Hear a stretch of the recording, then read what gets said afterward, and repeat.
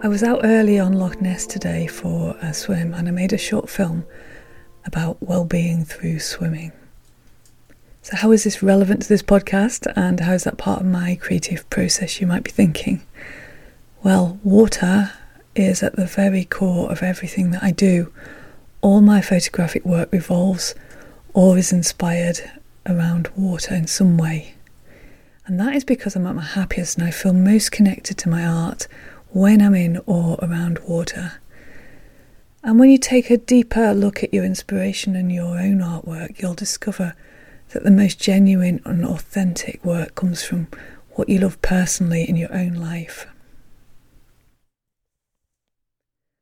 So the images I create, the films I make, the paintings I paint, and the way I live my life are all intrinsically linked, all through water. So my connection to the coast began very early on with childhood summers spent by the sea in Holland, and these were the happiest of times for me. It continued through to swimming competitively at school, discovering surfing at university in South Wales. So I would take my camera onto my surfboard for college projects during this time. And then underwater cameras at age 20 as I discovered the clarity of the underwater world in the northwest coast of Scotland. And I also dived into swimming pools when life hit really turbulent times, and I also embraced the sea during the best of times. So if there's ever one constant in my life, it was a love of water, and this love has just deepened and become more meaningful as time has gone on. As I moved away from the coast, I replaced surfing with paddleboarding and then discovered wild swimming about 10 years ago. And I soon realised it helped with the chronic migraines I was experiencing as a result of a period of intense stress in my life. The cold water eases the pain, and it leaves me feeling renewed and refreshed and ready to continue the day. But that all seems like practice now for the battles I've faced in this past year with long COVID. But my discovery a few months ago that whilst my chest burns and my breathlessness limits my physical activity, I'm able to swim in the cold without any issues at all. So at the moment I'm up to about half a mile every other day now, and that has given me the real gift of being back outdoors where my emotional well-being is at its best and my physical well-being is coming back to me. And I do believe that once again it'll lead me back to wellness and joy in my life. But my story isn't uncommon though. There's a lot of research that's beginning to appear into the benefits of wild swimming on the body, including helping with anxiety, depression, stress and inflammation.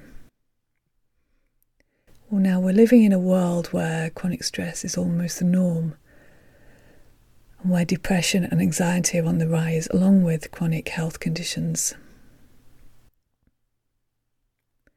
But cold water swimming produces a stress response as you hit the cold, and you get used to this and learn how to control it, and so does your ability to control the stress response in other areas of your life. It's also known to reduce inflammation, and a lot of wild swimmers are using it to self-medicate. Now, this is not new. Sea swimming was used to treat diseases in the 18th century, and indeed even today athletes use ice baths to aid recovery during training. Now, the cold water high is something that's very addictive, and most swimmers will tell you that we go back time and time again because we know how amazing it feels afterwards. The natural endorphins that raise your mood and create an almost addictive sense of wanting to go back in. And whatever the world seemed like before a swim, it just looks incredible afterwards, always. And finally, being in nature, I see it as a form of outdoor meditation. You're completely in that moment because there really isn't anywhere else that you can possibly be when you're immersed in cold water.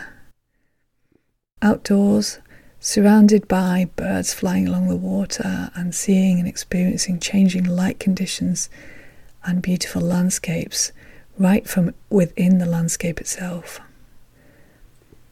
So for me, by becoming completely and fully immersed in the landscape, my inspiration for my art just flows. So watch out on my YouTube channel for some visuals of my morning this morning. And also stay tuned on this podcast. I have a few interviews coming up with wild swimmers. I have Anna Deacon, who wrote Taking the Plunge, and also Norma from Immerse Hebrides, and we'll be chatting through all things wild swimming and well-being. And I look forward to being with you on the next episode.